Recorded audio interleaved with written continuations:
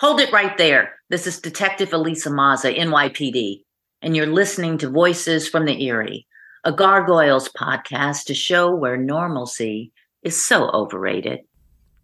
The story is told, though who can say if it be true, of a clan of medieval warriors awoken in modern-day Manhattan, of the animated series that told their story. It is an age of darkness. Superstition and the sword rule. It is an age of fear. It is the age of gargoyles. Welcome to Voices from the Eyrie, a Gargoyles podcast. This is Nightwatch, reporting from New York, Travis Marshall. Tonight, more on the news that has rocked Manhattan, if not the world. Greetings, Gargoyles fans. A bit of a news section right now, and our first impressions of issue 4 coming up before we dive into our discussion with Sally Richardson about the episode High Noon. And I'm really glad we're discussing today's news ahead of High Noon for a couple of reasons. We'll get there momentarily. But first, on the NECA front, David Xanatos, the unarmored version business suit, went up for pre-order yesterday. And on International Women's Day, I'm going to come back to this momentarily, which I thought was a very Xanatosian thing to do, considering the silhouette of Elisa Mazza was shown off at International Women's Day last year. And we had seen nothing, but he looks cool. He comes with the Eye of Odin. He comes with an alternate head. He comes with a blaster. He looks great. And then, not expecting anything, The very next day. Actually, here's how I found out. I was in the kitchen making some dumplings, and my brother walks in and says, "Hey, did he pre-order Elisa Mazza?" And I look to him and I say, "What?"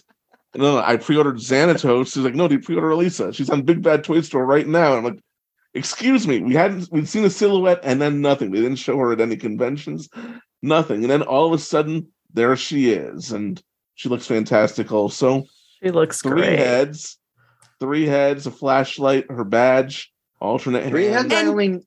I only noticed two. What I saw, the flowing hair and the other, and just the normal hair. What's the third head?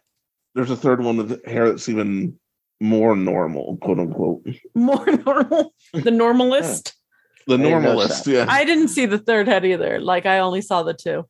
I saw Also I saw the cropped photo of the normal one.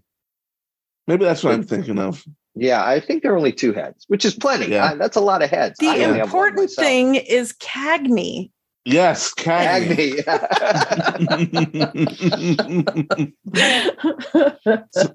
And I know a lot of Gargoyles fans are happy, especially those who back in the day didn't much like that Judge Dredd Elisa figure that Kenner gave us, but That was terrible. I yeah. bought it, but it was terrible.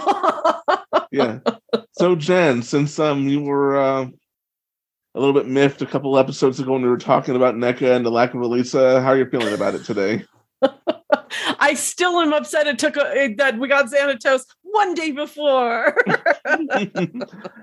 Hey, it's in character for him. He would totally do that. Totally upstage her like that. No, I'm just happy that we got her. I think she looks amazing, and I can't wait to have her in my collection. Same. She's scheduled for July, which means she'll probably come out later. Same with the rest of them when they're scheduled. But soon enough, she leapfrog ahead of Angela, Lexington, Armored Xanatos. All those ones that we saw that were like, where's Lisa? For like a whole year. Yeah. So who are we going to clamor for next? They haven't announced yet, but we really want. My top of my list is probably Fox.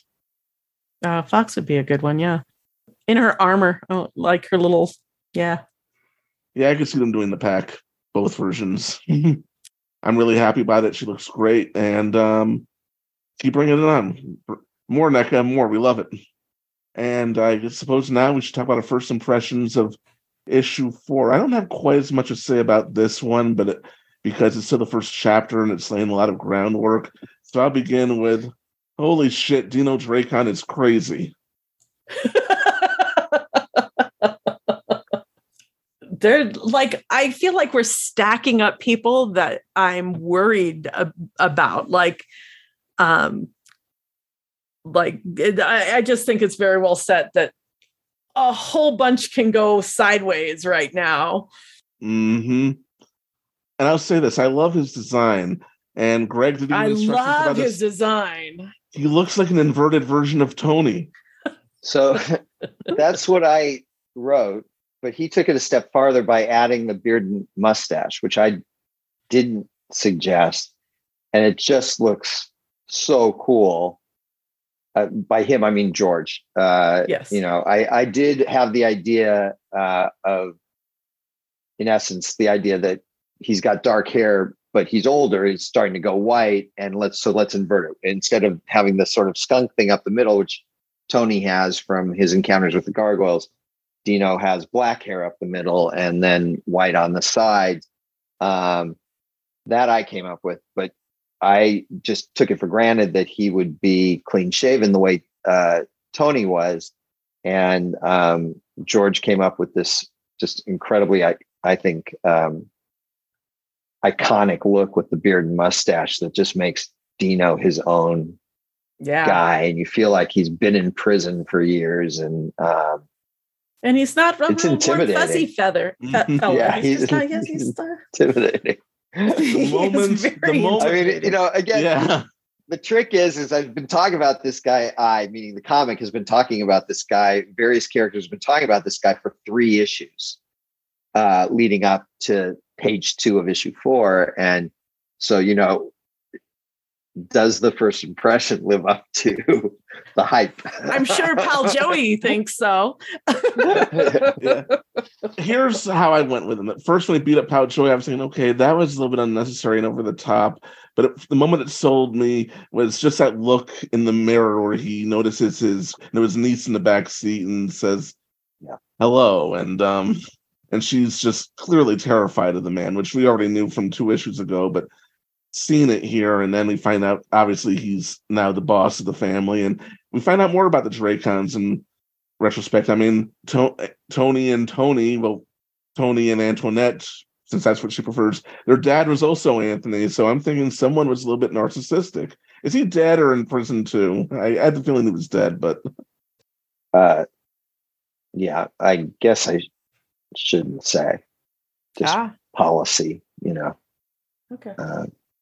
I mean, I know the answer, but I just I give this spoiler, then people will go, well, you gave that spoiler, and I'm like, yeah, and I shouldn't have done that. So, fair enough, but it's just interesting to see the dynamics. I think it's implied. I think it's clearly implied. I'll put it that way. Yeah. So fair enough. Draw your own conclusions, but I think it's fairly clearly implied. Yeah. And it explains quite a bit about the Dracons as we've seen them. We're getting all this info on them, and it's filling in the gaps that we have had, and I'm loving it. And as for Dominic, there's a part of me, and I know you're not going to spoil it, I'm not asking, I'm thinking, is he really as sharp as ever? Is he really not all there? Is it all an act? I mean, the beauty is he can't be certain. I like uncertainty.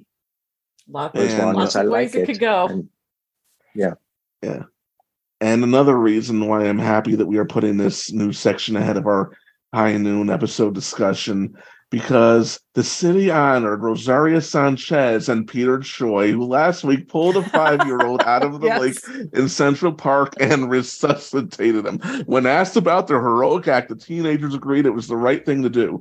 Okay, the city honored a couple of mafia brats. We find that out.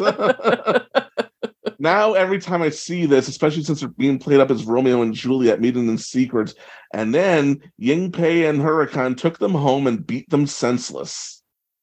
Yeah. I liked, and this is, I like that we see Lexington really hit me in this one. So I like that we see that Broadway and Brooklyn and Lexington are like growing apart, as they've got different interests and they're going their own ways. And then we come down to these thugs that have gargoyles masks on that are working together as Brooklyn and Broadway and Lexington. And I liked that. How ironic. I love how George drew. I mean, the masks were my idea. The masks. But I love how George drew those masks on those bodies. And I don't know if you guys have seen his cover for this issue. but it's so cool. I have. It's great. And I like to think if this had come out while we still had the gatherings going, that would be a popular cosplay. Dino glasses, and I think Pal Joey as Brooklyn, Lexington, and Broadway. And like I said, Dino's got guts. He sees Goliath, even though he's wearing a Brooklyn mask, and his first reaction was, "Yeah, I ain't impressed." And he takes him on with a knife in his hand. I mean, who knows how that would have gone had those choppers didn't show up? But I did enjoy Goliath's first reaction. Quarrymen. I don't think those are quarrymen. Quarrymen would not be asking, "Do you understand us?" or whatever. I have a good feeling we know who that is, and I think it's tied in with that document that Margot showed Bluestone earlier in the issue. So no, very intense, and this kudos to George. His action sequences get better and better. I know there were some people who complain about the action sequence in issue 3 being anticlimactic, but this was just really epic. And that's not on George. Just to be clear, that's not on George. The anticlimax of issues 3's action. That's how I wrote it. I mean, they're all in the middle of this fight, and then everyone sort of pauses, and they get the answer about the baby, and Felix still there's so much there's so much going on. There's so much movement. I don't see it. They wanted blood. I mean, in all seriousness, and another complaint that I have to address that I saw, people were complaining about in issue 3, the first scene with the heads of the 5 families, and they were saying each other's names. And I'm thinking, have you watched The Godfather? Have you ever seen a Scorsese movie? Have you watched The Sopranos? This isn't the French Resistance. I don't know what they want. I love that one page. It's like my favorite page. That's a great page. And if anything, the payoff we got was all the last names in this issue, especially with those 2 familiar last names, which we ended up connecting up with Peter Choi and Rosario Sanchez when they get abducted by Dino, and that's not going to lead to anything good. No, except some great storytelling. I know I'm really eager to see where this is going to go next. Jen, is there anything you have that we didn't quite cover? I mean, it's gorgeous. Again, like I am just thrilled to pieces with this art and the color, and I'm just loving it. The writing's okay too. Sorry, I'm just getting all caught up in all the pretties. But hey, look, I'm right, we're on the edge of our seat. What the heck is going to happen? Like, oh my gosh, like this guy's a nutbag, and this is going on, and what's up with the helicopters? And like, there's just so much happening. I will say, so this time, because I love how George does action. Don't get me wrong, but what always blows me away about George's stuff is that when I give him something really subtle to do, and he just, kills with it. It's page 13 where the 2 kids meet up in Central Park, and there's so much personality, and it's just this quiet little scene until the very last line of the very last panel, but I just adore this page. I think I wrote one line in the script, like, it should feel kind of magical. And then I love the little fireflies and stuff. Yeah. I mean, it's just so wonderful. And, I give a basic description of Rosie and Pete in the script, but he's just, brings them to life, and they're so unique and so cool. And you just, with it, very little, I mean, it's one page, it's less than a page, because the first panel is, you can barely see Rosie there at all. And it's really about the lake, and just in this, in 6 or 7 panels, he takes these kids, and suddenly we care about them, and they're so much fun, and they care about each other. This page knocks me out. I love every page in this book, and I'm clearly biased. I understand that. But, what he does with this one little page of 2 teenagers meeting up in the park. It just knocks me out. It really knocks me out. You expect, hey, we got a cool action sequence here, and you expect him to do great things, and without a doubt, what he's done with our three gangsters in the masks is so much fun. But what really knocks me out is this little subtle work he does with these kids on page 13. So in this comic, in this issue, page 13 is my favorite issue. And what I'm finding striking is that in every issue, it's these quiet moments that are really just, I just love. And I love all the stuff in it, but what's really catches me off guard and just takes my breath away each time has been these little quiet scenes that could have been just nothing. Hey, all right, good. I got a talkie scene. That's not as hard. Let me just get through it. But instead, he just puts so much into. He lays out the personalities. It's just, it's beautiful. This to me, and again, I know I'm biased. I get it. I should shut up, but I won't, because again, I wrote the scene, but there are 100 ways to draw it, and 98 of them are pretty dull. And George finds that 101st way that isn't just not dull, but is actually just, magical. So I love George's work. Just love it. I do too. He gets better with every issue, and I enjoy his from the start. It's fantastic.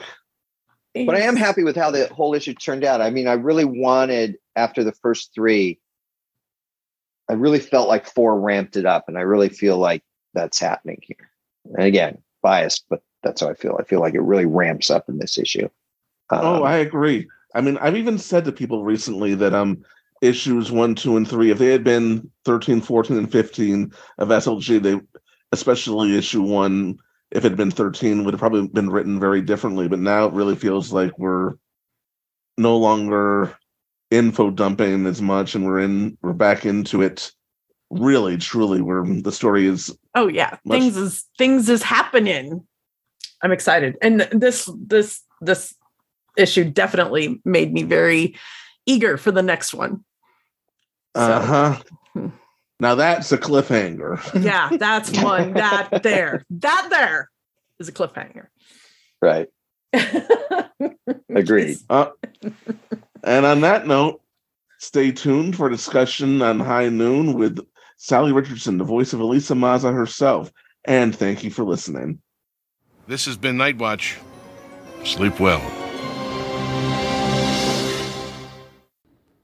Welcome back, Gargoyles fans, to another episode of Voices from the Eyrie. I'm your co-host, Greg Washansky, and joining me, as usual, is my partner in crime and co-host, Jennifer L. Anderson.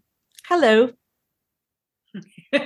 And once again, joining us is the co-creator, co-producer, and writer of the first 2 seasons of Gargoyles, the SLG comic book and the Dynamite comics, Mr. Greg White. That would be me. And joining us, we are very happy to have her here, the voice of Elisa Maza herself, an accomplished actress, an accomplished director, and now an accomplished producer as well, Sally Richardson Whitfield. Hello, everyone. Hopefully that you will recognize this voice after these many years. I'm pretty sure they will. You sound amazing. Mm-hmm. You look amazing. Oh, well, thank you. I'm trying to hold on. It's the filter on the computer. No, you do look amazing. Like I may have said before, when I was a teen when the show was on, and you look younger than I do. Oh, boy. I don't believe any of that, but thank you. Anyway, we're so happy to have you here finally. And we like to get to know our guests a little bit.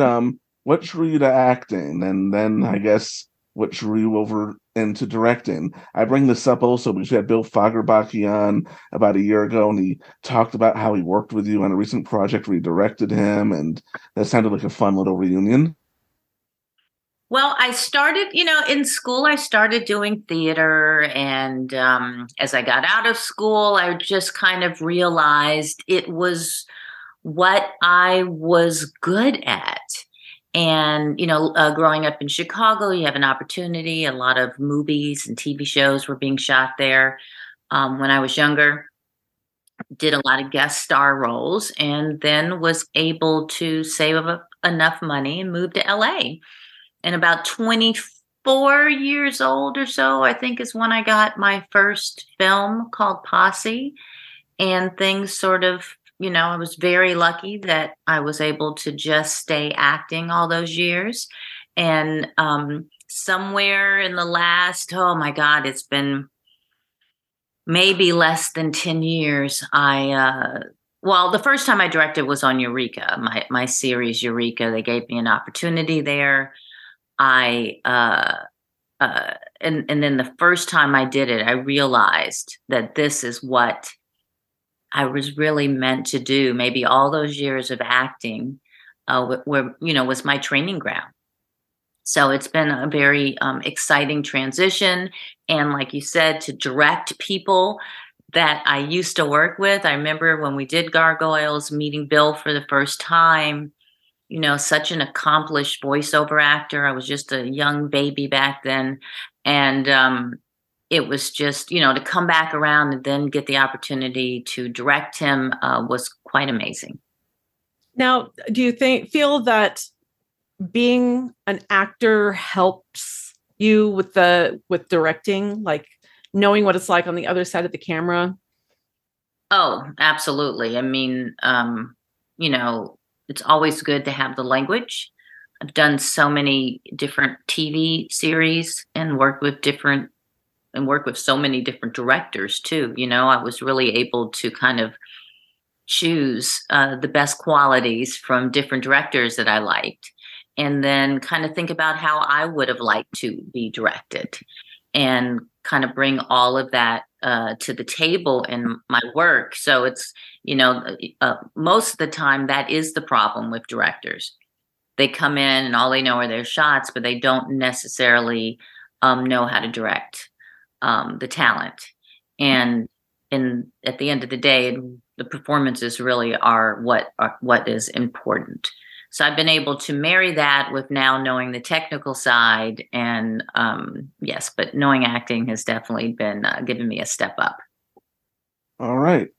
We'll circle back to you. We can interject here in a moment. Greg, we're going to come around to you. And since we've got Sally here, this is also, in many ways, this episode of the show and this podcast stars Elisa Maza. So let's talk about the development of Elisa Maza as a character, her origins before Sally, and then we'll talk about when Sally auditioned and got the part.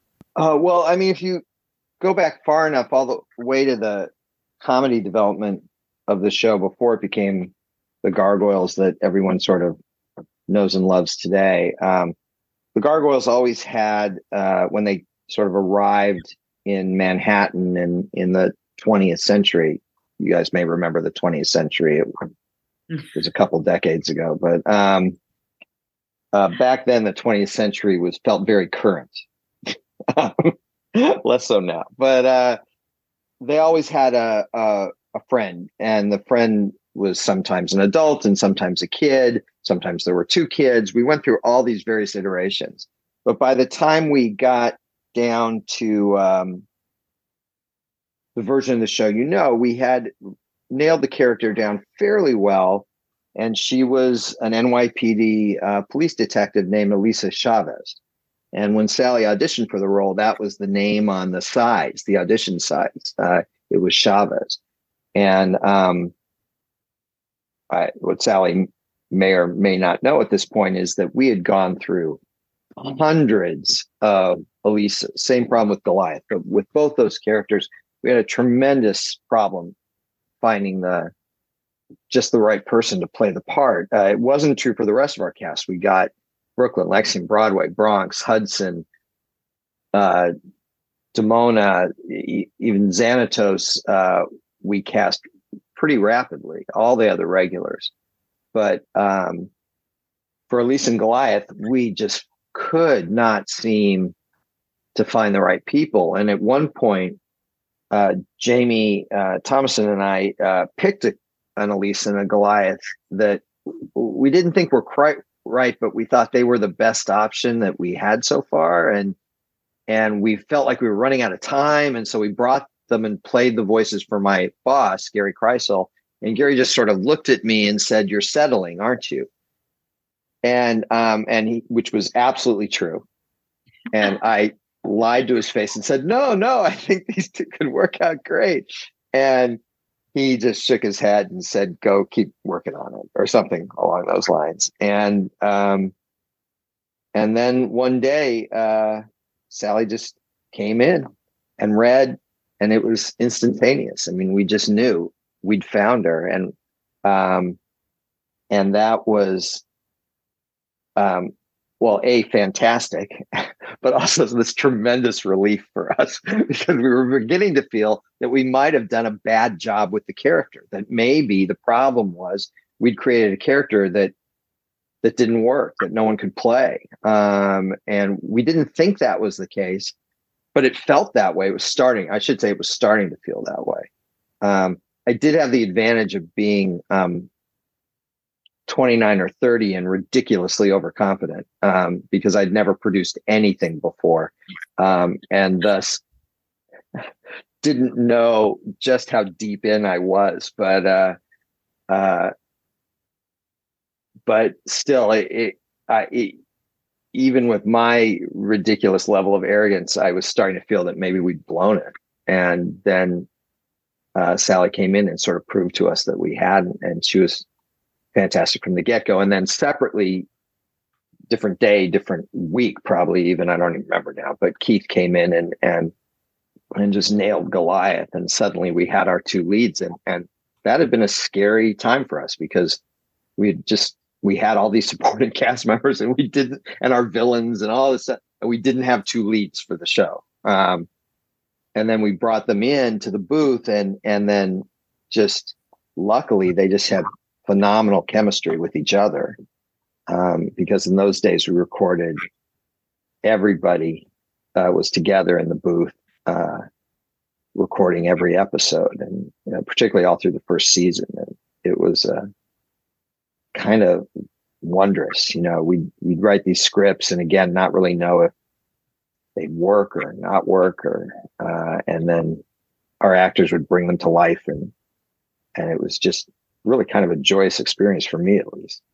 This is such a wonderful story, I think, for young actors too, because I got to tell you, when I went in to audition for this, it was one of those, like, why am I going in on this? There's no way I'm getting this job. There's no way I'm getting a voiceover. I've never done this before. And I literally remember that day. And I left there going, I don't know. This felt pretty good because I was just so sure I was no way I was getting this. So you never know. You go in there and you do you. And just like you, I was young and I didn't have I wasn't afraid of anything.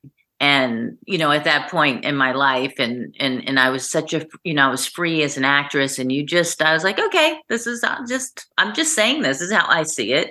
I'm not thinking of any rules about it. And it worked. So that's, for all you young actors out there, don't limit yourself. I mean, again, there's this phrase, ignorance is bliss. And there's some truth to it, because I think, sometimes you go in and you go for it because you don't know what the rules are. You don't know any better. You don't know, oh, well, people don't do this and they don't do that. So you just do what you think is right. Yeah. And for Sally as a performer, for me as a producer, we probably had some kind of that going on. And it was magic. It just created a little bit of magic. And then we went on from there. Frank and I Frank Parr, my partner on the show, and I sat down with Sally and just had a conversation about her. Just tell us a little something about yourself. And one of the things that she told us, and if I get this wrong, feel free to correct me, but is that her background, she had both African American and Native American heritage as part of who she was. And that we found really interesting instantaneously. And we said, okay, let's make her biracial. I don't think I even had the word biracial back in 1993, but that's what we were thinking, you know. And so we gave Elisa a Native American father, who was played by the amazing Michael Horse, and African American mom, played by the legendary Nichelle Nichols.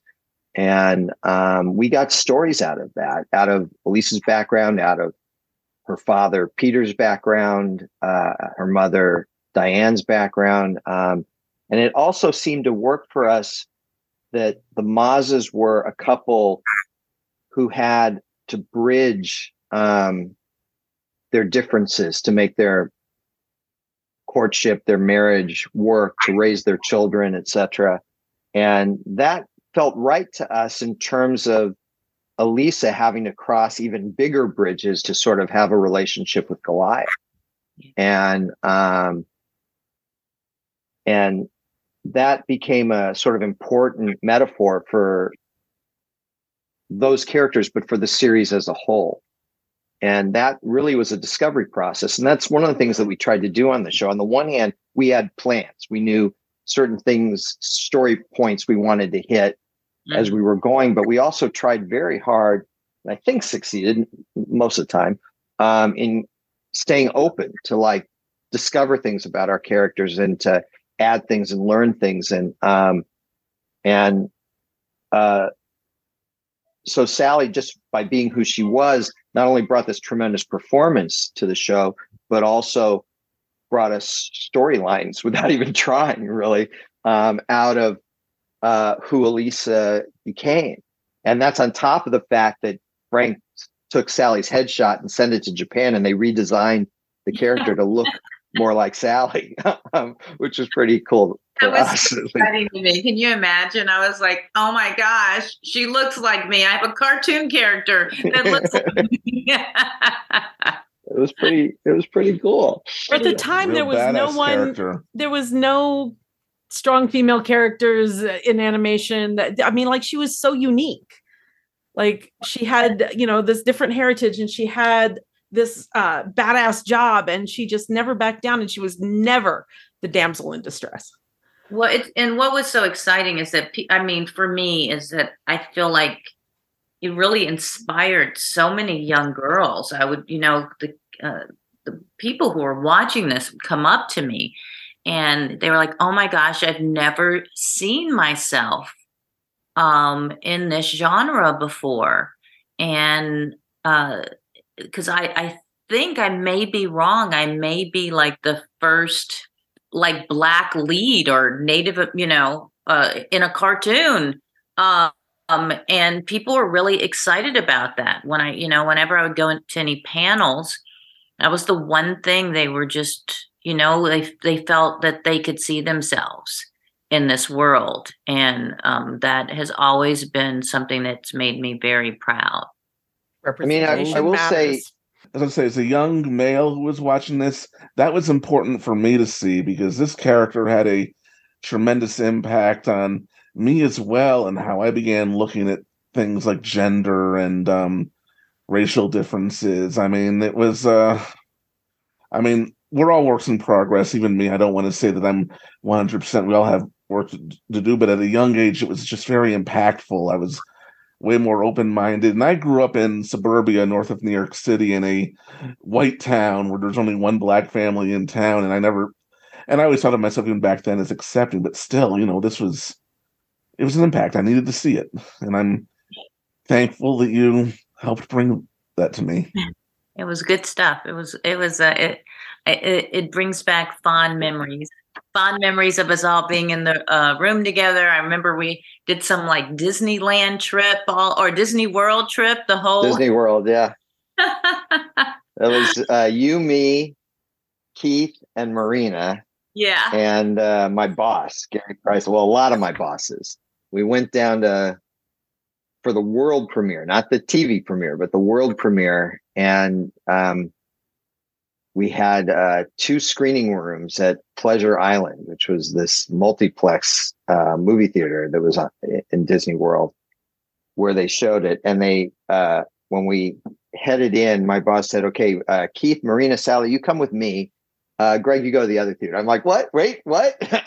Like, yeah, you introduce the movie over there. I'll introduce it over here. And I'm like, "But you're taking all the talent with you?" And he's like, "Yeah, we've got all the reporters in here, and the rest, and then we're filling out the audience with kids from local schools, and you don't have any reporters. Your audience is all kids." And I'm like, "So kids are going to care about me? I don't think so." And he's like, "It's fine, it's fine." So I go in there and I introduce the movie. And I probably told this story here already, but You have. Jennifer's nodding like Greg, like, yeah. So should I stop and not tell it again? Sally hasn't heard it, but you guys have.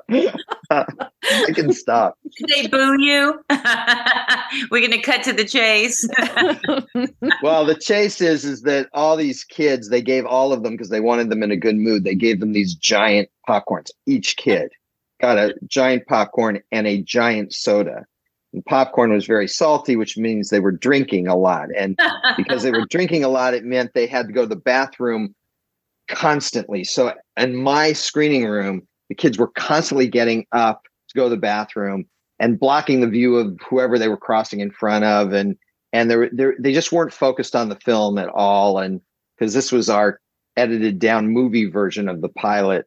And the kids, they weren't laughing in the funny parts. They never they just didn't seem into the movie at all. And when it was over, I had to go to the other theater where we were having a press conference, and they brought all of us on stage. And I was like, and the movie had not worked in my screening room at all. And so felt like I was dead man walking, going just from one side of the multiplex to the other. And a bunch of Disney executives came up to me, and they had all been in the other screening room with the reporters. And they're like, "That was amazing. That was so great. How was it in your screening room?" And I'm like, oh yeah. Like, they're like, "Oh, they were laughing at all the right places, and they audibly gasped in some moments, and the response was fantastic. How was it in your screening room?" I'm like, yeah, pretty much like that. Yeah, that's pretty much how it went. And we went over there, and I remember we were up on stage, and this one reporter was asking about what the show was supposed to be about, and I tried to thumper something out about how, well, don't judge a book by its cover. Our gargoyles might appear to be ugly monsters. And then this adult woman reporter in the audience said, "I don't think Goliath was ugly at all," in that kind of voice. And the crowd just erupted. And it was kind of amazing moment. And Keith was like, as only Keith could do, was like, "Well, thank you." That was and then they fell in love with him. And then they sent us on this. We went on Tower of Terror, which it was just opening that night, and all these rides and stuff. You have a good memory. Oh my gosh. I literally remember going to a Moroccan restaurant that night. That's it. That's all I remember. My memory's reinforced by the fact that I've told these stories so many times at conventions over and over again. Of course, what that means is that it's the story I remember, not necessarily the facts. So you have to take everything I say with a grain of salt. That's a good story. It's bringing back good memories. Going back to just Elisa Mazza being something that we did not see at that time on television, and what an impact she had on young girls, young boys. It just she was so important. A friend of ours wrote a little note that they wanted us to read to you. This is from Andy Ivanovs. And they say, my whole life has been drawn to those characters who have a secret life, a secret love, who are part of another special world. Elisa Maza is all that and more. She's a grown woman, not a wide-eyed teenager. She has a tough job and she does it well. She does not back down from anything. But she is also kind, sweet, and flawed. The writing, acting, and design combine perfectly to make her a real, relatable person. For me, she means so much as a young trans non-binary person who has no idea and no words for how they were feeling. I held on to Elisa in a sort of, if I have to be a girl, I want to be this kind of girl way. I dyed my hair black blue. I wore a red leather jacket for several years.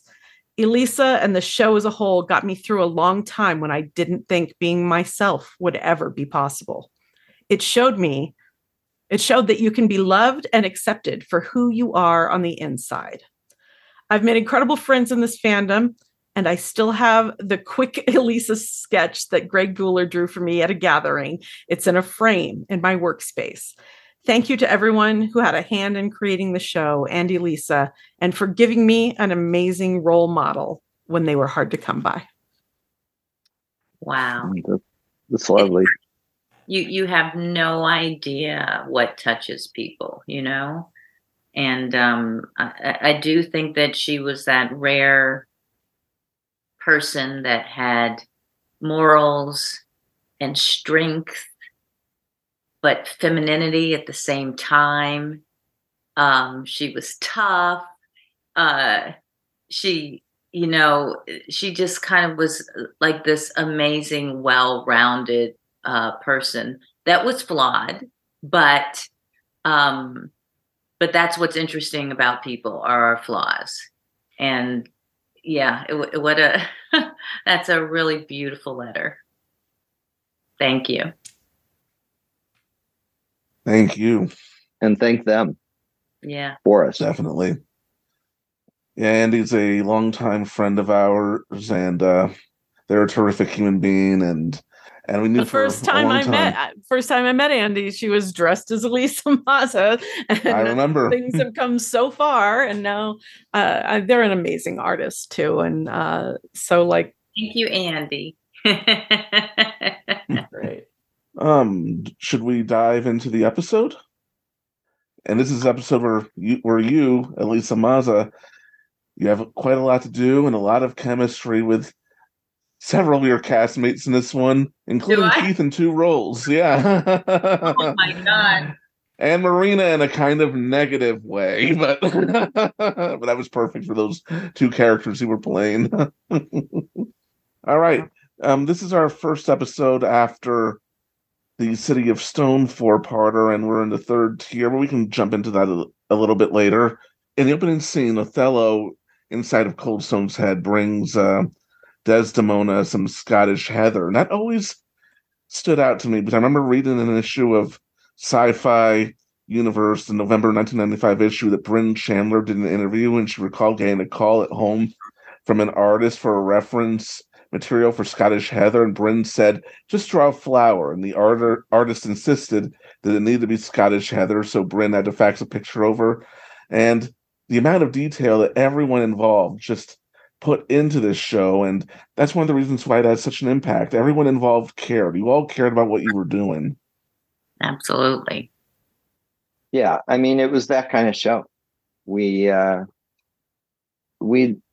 frankly just set out to make the kind of show we wanted to see, and then crossed our fingers that other people would want to see it as well. But what that meant is that, the details matter. Every little thing that can contribute in a positive way to telling the stories we tried to do. I'm not going to pretend we always succeeded, but we tried like hell to get it all in there. So that doesn't surprise me. Well, I had a maturity, the show has a maturity. It's not, and the stories had depth. and meant something. And a lot of shows do not. A lot of real shows with people don't have that. I do like that little scene with Lexington and his laptop. There's some Easter eggs there. I believe, Greg, some animator snuck your name into that laptop. Yep.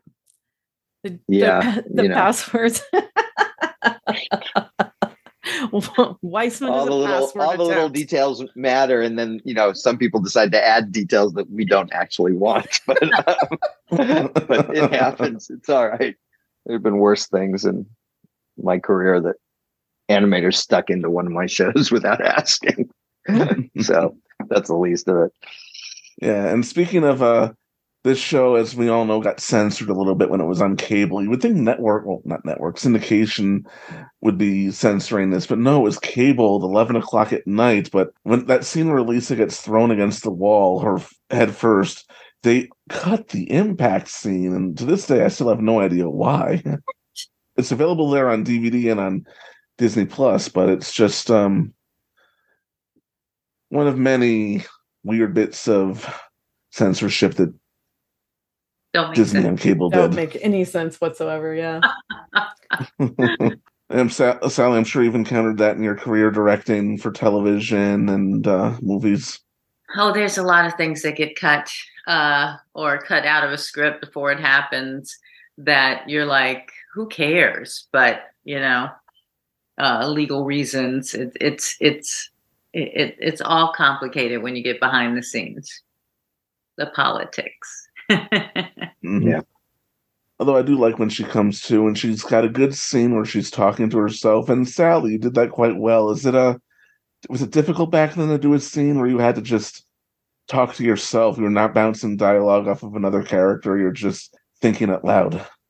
Well, later on, though we did start doing everything in one room, eventually, there are definitely times when you're doing it by yourself. There were times when I think I was on another series for a while. I was out of town working, so I'd have to pop into a studio out of town and do my stuff, pretty much, like I think we were just live with each other being directed over the phone. So you get used to just doing these lines in the blind. And but that's the fun thing about animation. I can have one line and do it 5 different ways. And they can you get a do-over. Yeah. I can, if the line is I need to go to the store, I can go, I need to go to the store. I need to go to the store. I need to go to the store. And you can just give them that was the one thing I would love about doing this. I could just go, okay, here's 5 different ways, plug it in whatever way works the best in the balance of things. It's a fun way to act. Nice. When this episode first aired, and this is mostly directed at Greg, I was shocked to see Damona and Macbeth again so soon. The way City of Stone had just ended, they were taken away from the Weird Sisters. I mean, I didn't think they were permanently gone. I just thought it would be a little while before we saw them again and followed up on that. And here they are. I think that our intention was for more time to pass. But my memory is foggy at best. But in essence, we had entered the next tier of stories. And we had sort of made a deal with production that in this tier, any story that appeared within this tier should be able to air in any order within the tier. And what you may also notice is this was, up to this point, every episode had been directed either by one of our Japanese directors at Walt Disney Animation Tokyo or by Frank Parr himself personally. And you'll notice this is the first episode that Dennis Woodyard directed. So my guess is that while Frank was busy finishing up City of Stone, Dennis was getting started on his first episode in it. And so it was just the first episode ready.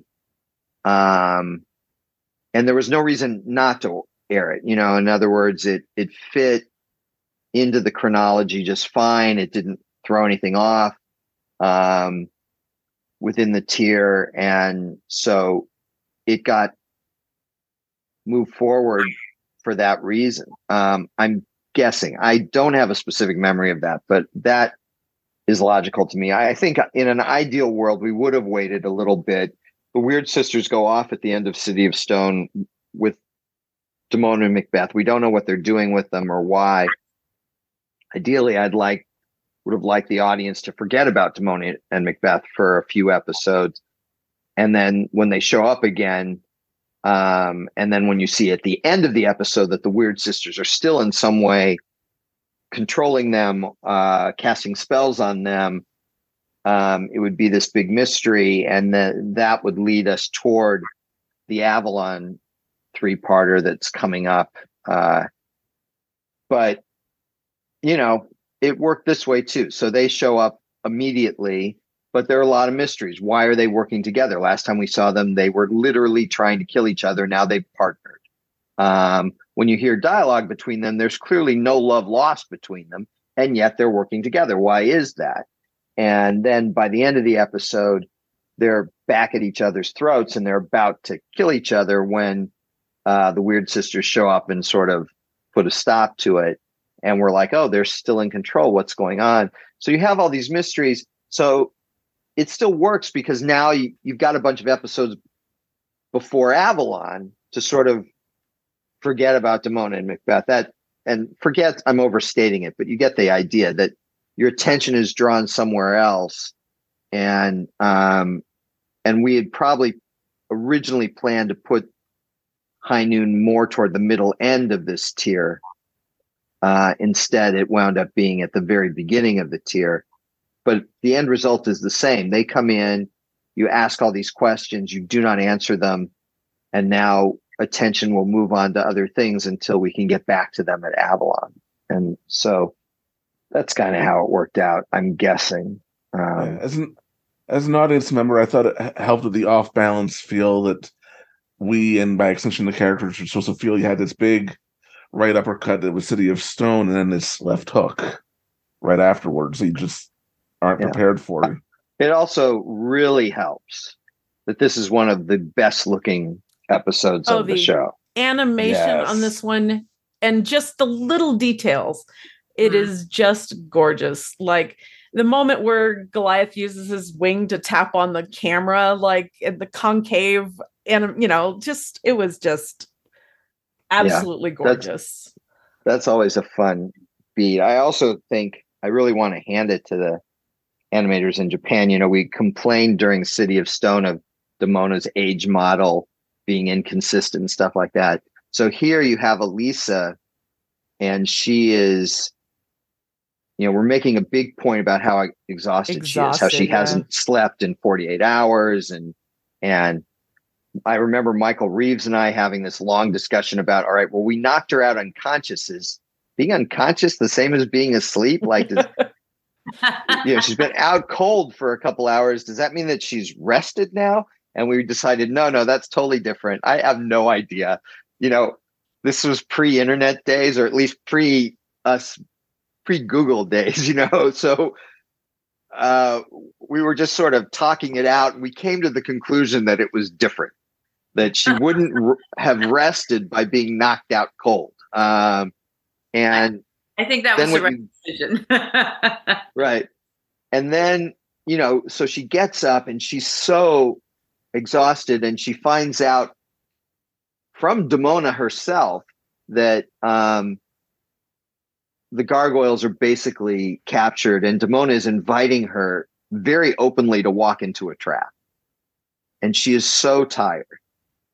And they get this subtle, dark circles under her eyes, and that kind of subtle animation and model shift.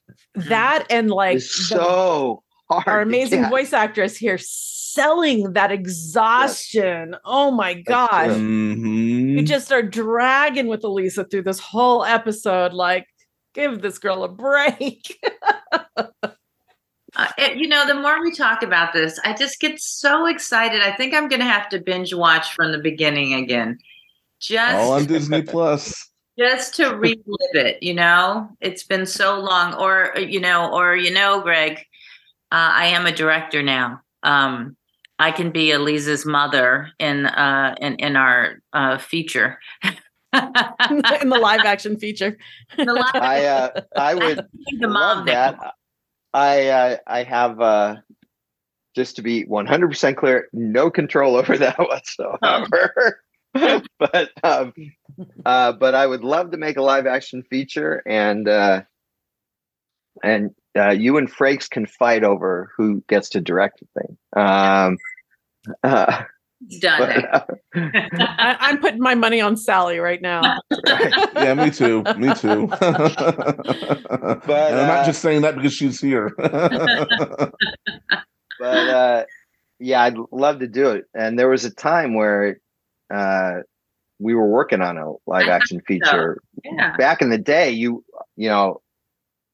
back when the show was being made, and you could have played Elisa live on camera, but it didn't happen, and I don't know if it'll ever happen. It feels like it should, but they don't actually consult with me on that kind of thing. So. No.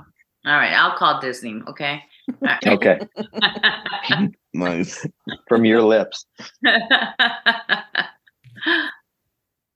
And this is also the big reveal of Damona's human form. Yeah, we saw it briefly at the very end of The Mirror, but this is our first time really seeing it. I remember the first time, I actually think I had forgotten about it by this point. And then, so as such, I did not recognize her in human form when she came in, disguised as a cop, escorting Macbeth in handcuffs. And then when I realized it was Macbeth, for a brief second, I was like, wait, was that because we had seen Banquo Fleance before? And then I was thinking, no, she looks too, this is going to sound horrible, I apologize, too feminine to be Fleance. Fleance is kind of, yeah, she's butch. what's the word I'm looking for? She's butch. She's okay. And yeah, she would crush you with her thighs. Yeah. And then she was also like 6'5" or something like that, right. Way taller. But yeah. And yeah, that was the game. We didn't want the audience to recognize Damona, and frankly, with her hair tied back and a police hat on, I don't know how anyone could recognize her. It's only when she takes that hat off and you get Frank Parr's, wild, uncontrollable Damona hair, red hair, Damona hair, that you're like, oh, suddenly you're like, well, of course that's Damona. But and it doesn't matter what uniform she's wearing. But yeah, when she comes in with Macbeth, and then you get in this episode 2 great, just wonderfully animated transformation scenes with Marina, who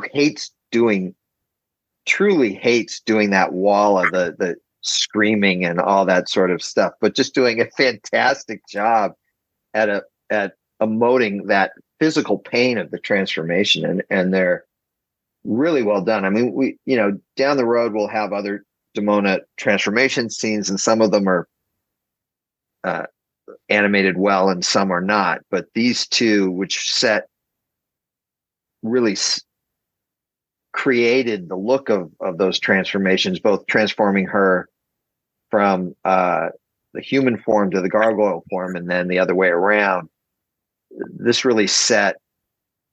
put the images in the audience's head so that even in later episodes when they weren't as well done, they're remembering when it looked good. So the full spin around as she's you get the full effect. It was very well done.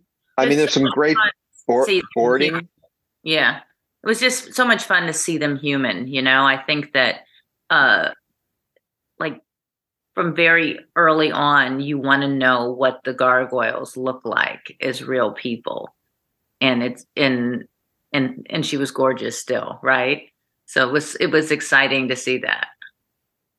It's just also as exciting as it was to see Elisa as a gargoyle. It's so much fun to be a gargoyle. It's also hilarious to me when Damona walks out down a New York City street dressed as Damona. I mean, she's no human, one blinks an eye. But yeah, it's just like, well, that's New York for you. That was our She's got a loincloth on. Just hails a taxi. And hails a taxi. That's right. Brooklyn couldn't get a taxi to save his life, but Damona, no problem. Oh, I believe it. A few years ago in Bleecker Street, Scout Willis, Bruce Willis's daughter, was walking around doing her personal shopping while topless, just all day doing that, and almost no one batted an eye except for the paparazzi who were taking photos of her. So, yeah, Damona walking out of the police station like that and hailing a taxi. Yeah, New York City, definitely. I'm from New York. We don't bat an eye at a lot of things. Yeah. Beautiful animation, and I love how painful that transformation is. It's not just she just shifts back and forward like Mystique, but no, it's just Puck's gifts always come with a price. I love that line. Me too.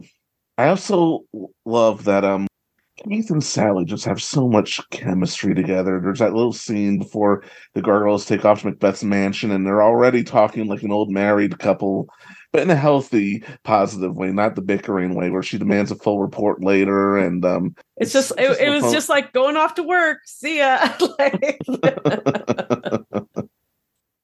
was such a cute little scene.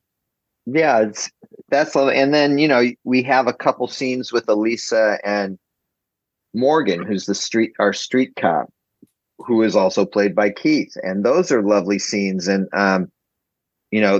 those scenes are what gave me the idea down the road in the SLG comics to have Sally. You probably don't know this either.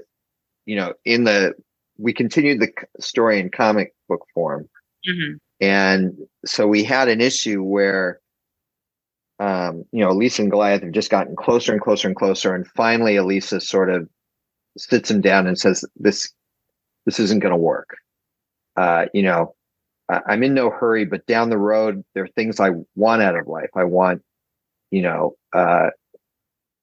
normalcy. I want children. I want, and we can't have that. And so they split up, and then to sort of try and prove something that they can still be friends, she comes up with the idea of let's go on a double date.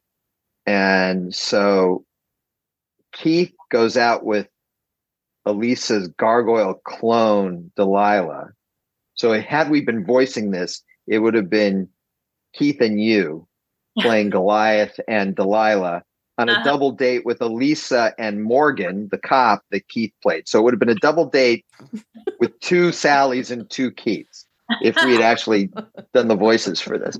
And the end result of this, it gets complicated. Thalog stabs Goliath in the stomach. There's all sorts of problems. But the end result of all this was that Elisa says, in essence, no, you're the guy I love. And he's like, but nothing's changed. What about this normalcy? And that's where the line "normalcy is so overrated" comes from, because it's this idea, but really the chemistry that you and Keith had, even when he wasn't playing Goliath, is what gave me the idea to do that double date story, which, I did 15 years after the show was off the air or something like that in a comic book. But I remembered 11. that. 11. Okay. So I'm exaggerating. Shocking. Yeah, I know. But, even those little scenes where they're just talking about, Elisa's talking very pointedly about what's going on in her life. She's just not naming names and talking about, oh yeah, I hang out with winged creatures who fly through the city, but she's basically saying, if I just stayed home, I mean, it's a great sort of exchange, because she's like going, all the monsters would be out of my life, the good ones and the bad. And he doesn't really know what she's talking about. He just figures as a cop, they see monsters all the time, and so he just has a general sense of what he's talking about. And he just gives her some really kind advice. nothing earth-shattering, just offers her a little sympathy and a little kindness, and it's enough. 100% fell in love with Morgan in that scene. Oh, I love him so much. Yeah, we need a happy ending for Morgan somewhere down the road, but hook him up with Delilah. I think Malibu might have something to say about that. Probably. But it was just, there are two scenes with the two of them. One early on, which is nice, but the second one is just kind of lovely. Scene between them, and this moment. I mean, the name of the episode is High Noon, which is not subtle, obviously. But we really took some inspiration from the film High Noon and the idea of the one person who, Gary Cooper knows he's walking into a trap, into, in essence, almost definitely to his death, right? But sometimes you've got to do the right thing no matter what. But it takes a real hero to do that, which is what Elisa is. And so, Damona literally comes up to her, reveals herself, says, "I've captured the gargoyles and I'm inviting you to come and try to save them.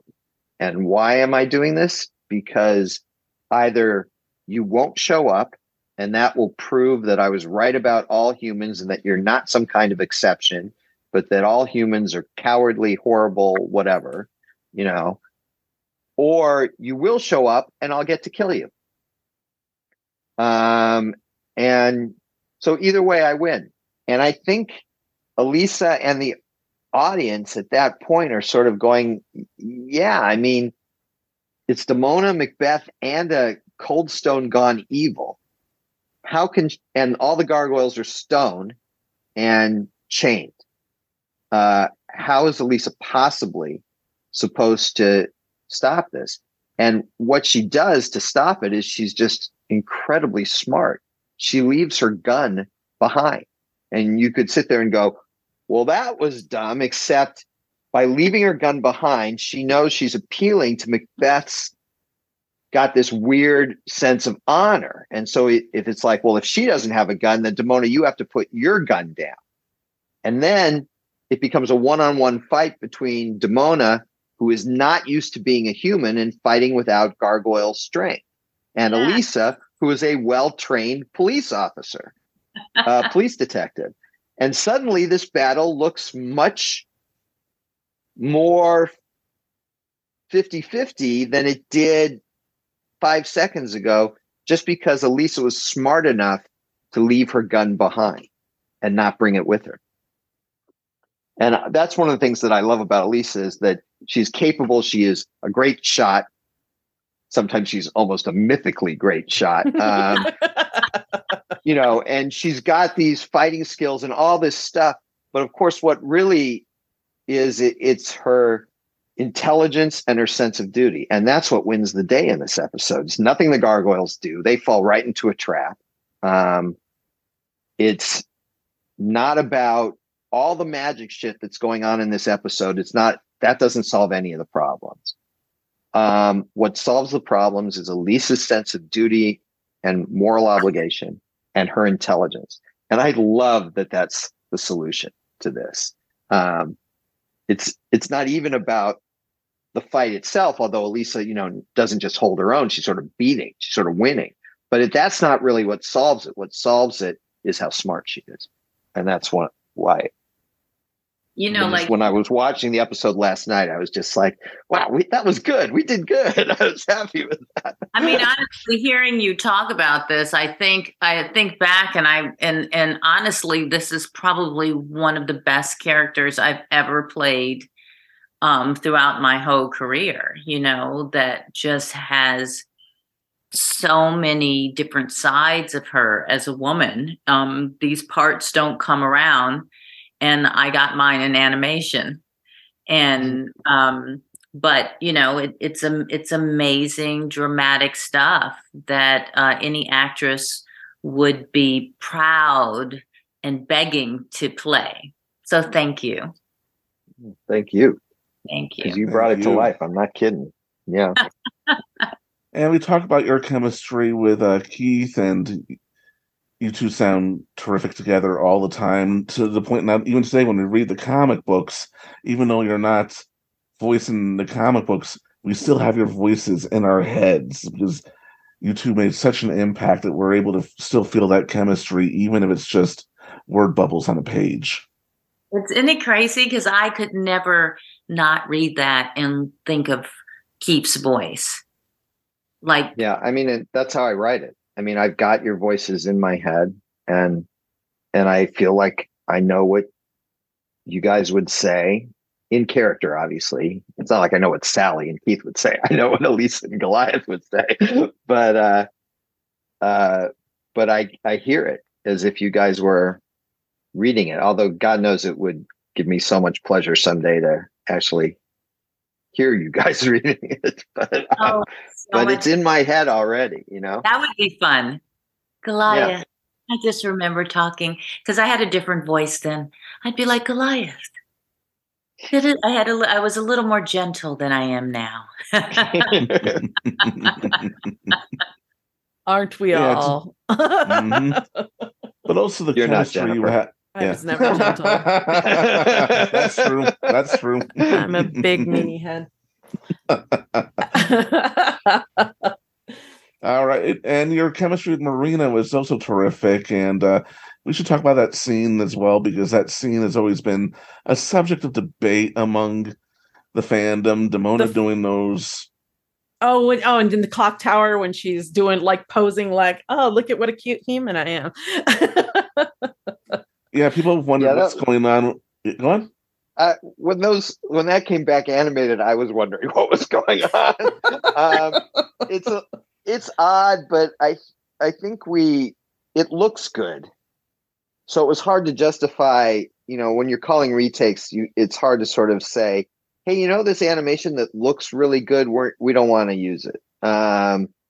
And so then it becomes this thing of, Bryn and Frank and I sort of thinking about it. Bryn was the story editor of this episode. And, it was written by Lydia Morano, and Bryn story edited it. Thinking, all right, is there a justification for this? And we're like, yeah, she's taunting Elisa, and I'm like, okay, yeah, I'll buy that. It's not really what we were thinking about, but all right, that works. Go on. Retroactively, that's what it is. That's what it became, yeah. Well, here's a crazy case of fandom overanalyzing, as we often do. Yeah, she's trying to flaunt her superiority. Even as a human, I am more attractive because she, in some ways, especially when it comes to Elisa, is just that petty. And here's where the real overanalyzation comes in, or is the reason she's comfortable making all those pin-up poses in human form because she doesn't think of Dominique's body as hers, almost as a form of body dysmorphia, where it's like she's putting on a costume, granted involuntarily, because she still insists to Macbeth that she is a gargoyle. Mm. Yeah, that was important to us, that, Damona, whatever form she's in, thanks to Puck or cursed by Puck, however you want to look at it, still thinks of herself as a gargoyle. And so, it was essential that we get that in. And then she sort of begrudgingly says, but yeah, this form is useful sometimes. I can blend in, and that comes in handy for my nefarious doings. But we wanted to make sure it was very clear that Damona wasn't like, oh, I love being a human. That Damona was always a gargoyle, no matter what form she was in. All right. And we've talked a little bit about the stellar voice cast, but if Sally, this is definitely your episode. But if this is any other actor's episode as well, it's got to be Michael Dorn. He does such a fantastic job that you forget that Xander Berkeley is not in this episode. Yeah. So Michael had to do this in a bunch of our episodes, where Cold Stone has got the souls of three different gargoyles in them. One played Othello, played by Michael Dorn, Iago, played by Xander Berkeley, and Desdemona, played by CCH Pounder. And but we realized early on that no matter which personality was in charge, it wouldn't change the voice box. It's not like suddenly CCH Pounder's voice is going to come out of Cold Stone's mouth. That doesn't make any sense. So Michael would just take on whichever persona was in control. We always had in the scripts, I seem to recall, it's been a long time since I've looked at these scripts. But it would say Cold Stone, and then in parentheses, it would say Othello, Iago, or Desdemona in it, so that Michael always knew which personality was in control. But he did a fantastic job at when he's Cold Stone at playing whichever one. But what's almost more interesting to me in this episode are the scenes sort of inside the mind of Cold Stone between Othello and Desdemona, where Michael and Cece are playing off each other. And you really see this contrast in their personalities. Michael's like, this is as good as we're going to get. Let's just stay here. I don't want to bother with whatever's going on out there. That's none of our business. That's not our problem. And Cece is like saying, no, that's, that's not good enough. We need to, it's like she get out there and in essence responsibility for protect the castle. And then you have this moment. We talk about the animation mistakes. The hair color when in this sort of mental projection world, Desdemona splits into three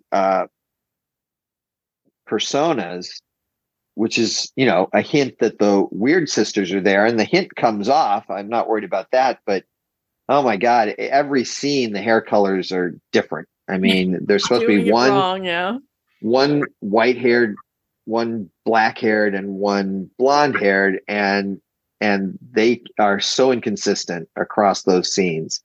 And it just makes me cringe. And I'm sure those are things we tried to get retakes on, and we just couldn't get them in time. And we had to sort of live with it. Honestly, and that was why anytime the Weird Sisters appeared, I started with this thing like on the boards in every single panel. I wanted marked who is which one. And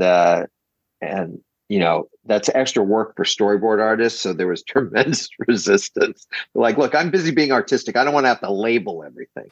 I'm like, but they're identical. If you don't label them, we won't get, it'll be fine. And then of course it never is. So speaking of errors, Damona's glowing eyes in human form at the very end. I don't think that was an error. I think that was a conscious choice.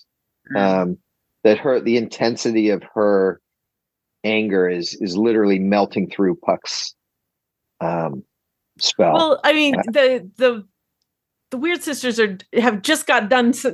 They're already talking about you can only change somebody for so long. Like, so even Puck is like, Damona's fighting against it constantly, and just I never saw it as an error.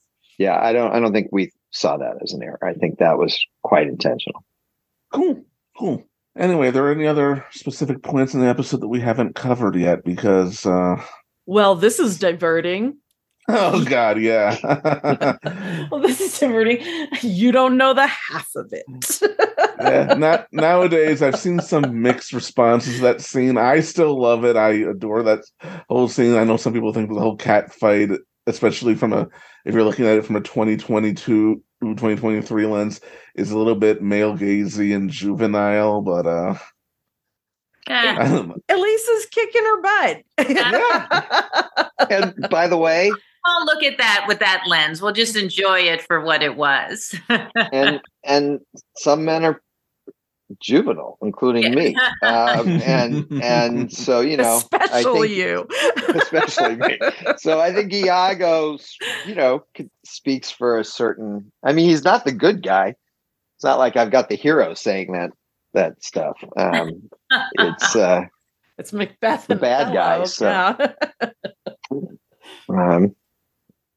And you know, from Macbeth's point of view, I even think he's like, when he says you don't know the half of it, he's not talking about the same kind of thing that Iago's talking about. Because there's backstory for Macbeth, lots of backstory. But Iago's just being a jackass. But I don't mind showing a jackass on screen. I don't think that's wrong. No. You know, I don't think that's a bad thing to show that. So I have no regrets. None. I have lots of regrets, but not about that. But really, this episode is just stellar, and it sets lays so much pipe for what comes later. But really, as a character piece for Elisa Maza, who has been a great character up until now and continues to be a great character going forward, it really also humanized her in ways that, okay, she'd been humanized before, especially in Deadly Force, where we get a look at her broader family, see her in that vulnerable position. But this is a different kind of vulnerability. I just love seeing her weaknesses come forward as well as her strengths. It highlights just about everything. It made her seem so much more human. Oh.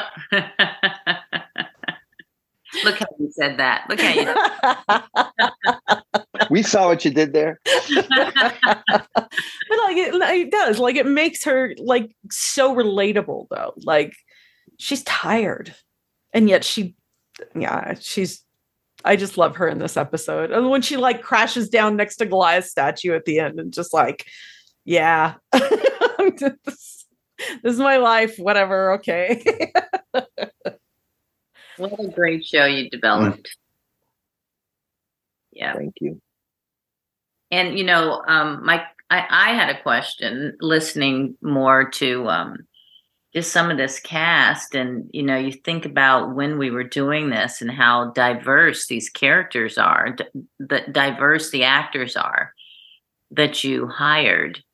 And it's a really a testament to just hiring, you know, the best people for that job who embody that character, and that's really all that mattered. Yeah, I mean, that was a priority for me, Jamie too. I think going all the way back, you know, to the development of the series was just I don't know that it was any great you know, woke impulse so much as it was just like I'm bored. Literally, it was like I'm bored with white people. I'm over them. You know, I see them everywhere all the time. I seriously, it was like, let's do something different. You know, it was on that level almost selfish. You know, just sort of like we'll have a better show if we're got different points of view here. And that mattered to us, who were all of us, I think, were making it. You know, let's, you know, we'll get to it in a dozen episodes or so, but we did the world tour and we're like, okay, let's do an episode about Nigerian mythology. Let's do an episode about Native American mythology. Let's, you know, do an episode about Norse mythology. Let's just get out and do something different, you know, than the same thing that we see. But it's New York, you know, it's a melting pot, and it's exactly. And I think that you feel it. And I think part of what makes the show special is that you just have this melting pot of people and different perspectives, and it feels good. And that's thematic for the show. I mean, I'd lived in New York for a few years, not very long, but a few years. And it's like, I want to see the Manhattan that I recognize, not some kind of weird white Manhattan that doesn't exist. That's A. And then B, thematically to the show, this is about a whole other species, entering the picture, who truly are another species, not just, oh yeah, there are ethnic differences. No, these guys have wings, they have tails, and so if we're going to tell this story about diverse communities learning to live together, then my God, we have to tell a story about a New York that's diverse in the first place, that reflects the reality. And so it all sort of, it just all sort of worked together that way. I think in maybe we're a little ahead of our time. I think we were, but mostly I think that this was just the kind of show we were making. And so making those choices, those kinds of choices made sense. And you mentioned bringing New York to life. And I know I do this with every landmark, but I specifically remember the first time watching this episode, they know about Belvedere Castle. Well, sure, I would see Shakespeare in the Park at Belvedere Castle. I mean, the series started off with, like iconic places in New York, so. Yeah, and that's part of what made it so great, because there were so many other shows that took place in New York that never did that. You might get Times Square or the Empire State Building, or at the time the Twin Towers, or a version of Central Park, but that was about it. Or the famous bridges, but Belvedere Castle, you never saw that on any TV show. I mean, you got a castle in the middle of Manhattan. You got a show about gargoyles. You're going to use the castle. Just like the cloisters before that, yeah. No, it was just so great for me as a New Yorker to see the city brought to life in this way, and whether it's the architecture or, as you were just talking about, the people in it, because this is going to sound so awful. I remember when the new Spider-Man character, Miles Morales, debuted, and he was half black, half Hispanic, and there was some backlash to the character from the usual group of idiots, I will refer to them as, and talking about how forced that felt. And I'm thinking, that character lives in New York. You can't go into New York without seeing a biracial person everywhere you turn. This is reality. It's not some homogenous small town in the middle of nowhere. Yeah. No, Mom, Pa can't hear. Mm-hmm. Which is another reason why Lisa Mazza resonated so well with me, and is a character that I've come to appreciate even more and more as I've gotten older. She's always been terrific, and Sally, this is why it's been another reason why it's been such an honor to speak with you tonight, and why I was also mortified at the technical difficulties earlier on with this recording. But no worries. It's been a pleasure to revisit this show and these memories, and to revisit her. And it really does make me want to dive back into the shows with my kids, because I do think this was an important show. And can I ask how old your kids are now? My daughter is 18 and going off to college. And my son is actually, today his birthday. We're about to go to his birthday dinner. He turned 14 today. Wow. So he is my daughter anime kid. So he loves it. Yeah, they might like it. My kids, I mean, I don't know if you remember my daughter, Erin, who was born during the production of Gargoyles. Yes, it's been a long, my gosh. So she's 28 now. And my son's 25, but yeah, they grew up watching old VHS tapes of Gargoyles, probably ad nauseum, but yeah, they watch it all. She was younger, and then somehow my son saw it on accident and was like, "Wait a minute." Is that like, yeah, that's me. Like, what? But I think if I could get him into it, he would love it, because he loves, like I said, he loves his anime. He loves his video games. And the show holds up so well. I mean, it's really, it was American anime to me, because I was a huge But again, on anime. It was sophisticated and it was so grounded, and they were really great scripts. They weren't just, these sort of superficial stories. They had great meaning. And again, this has been a really wonderful conversation that has sparked so many memories of that time. And I have to go back, and I just I'm literally sitting here chomping at the bit to go, oh my God, when we get back from dinner, I'm making everyone sit down and watch. Nice. The 5-part pilot. Yeah, let's start from the beginning.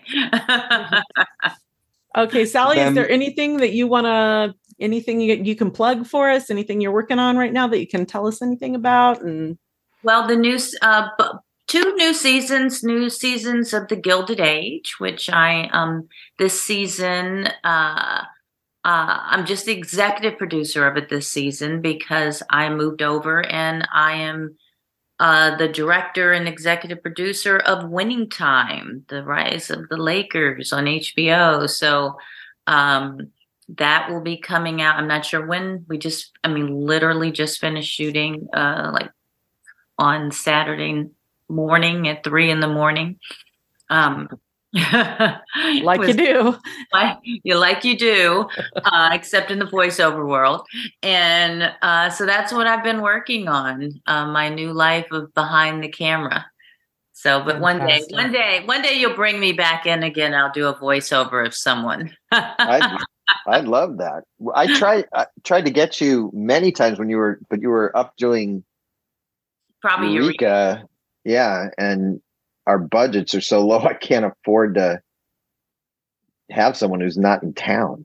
I know. Eureka was a while. And it's so funny. I've always kind of fallen into this world, this kind of sci-fi world. Even Eureka it's that same pocket. So when I have gone to any of the conventions, that's all it's like Eureka and gargoyles.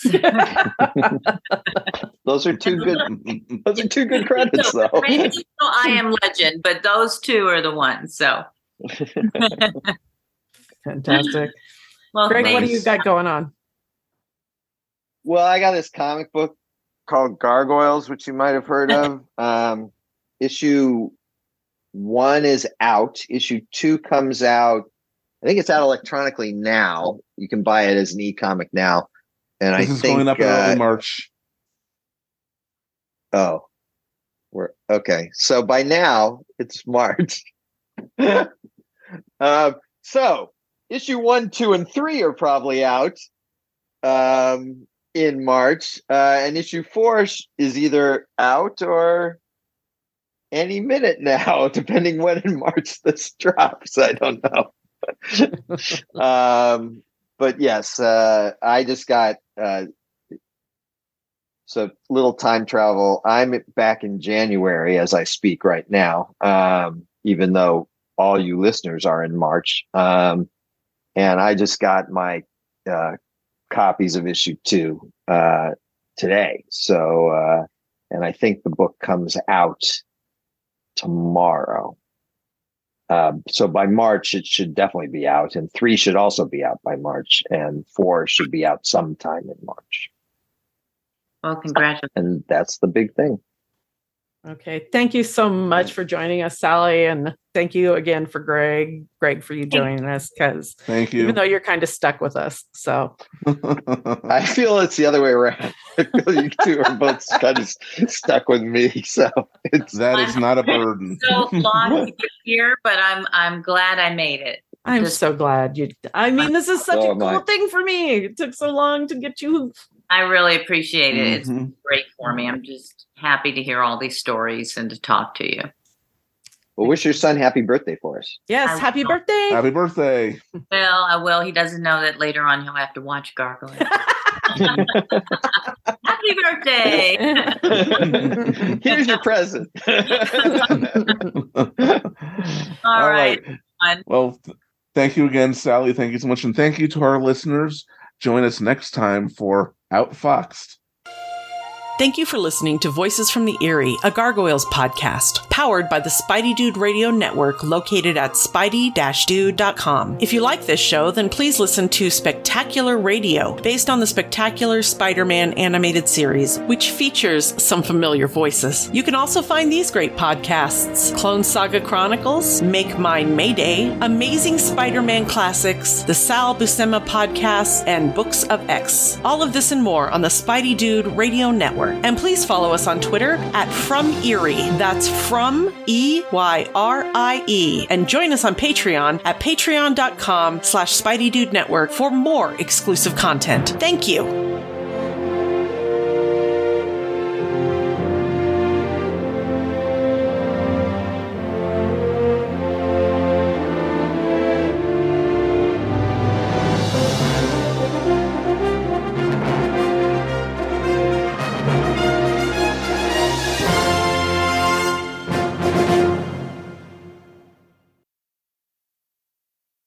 Even shadows must be true to their shade.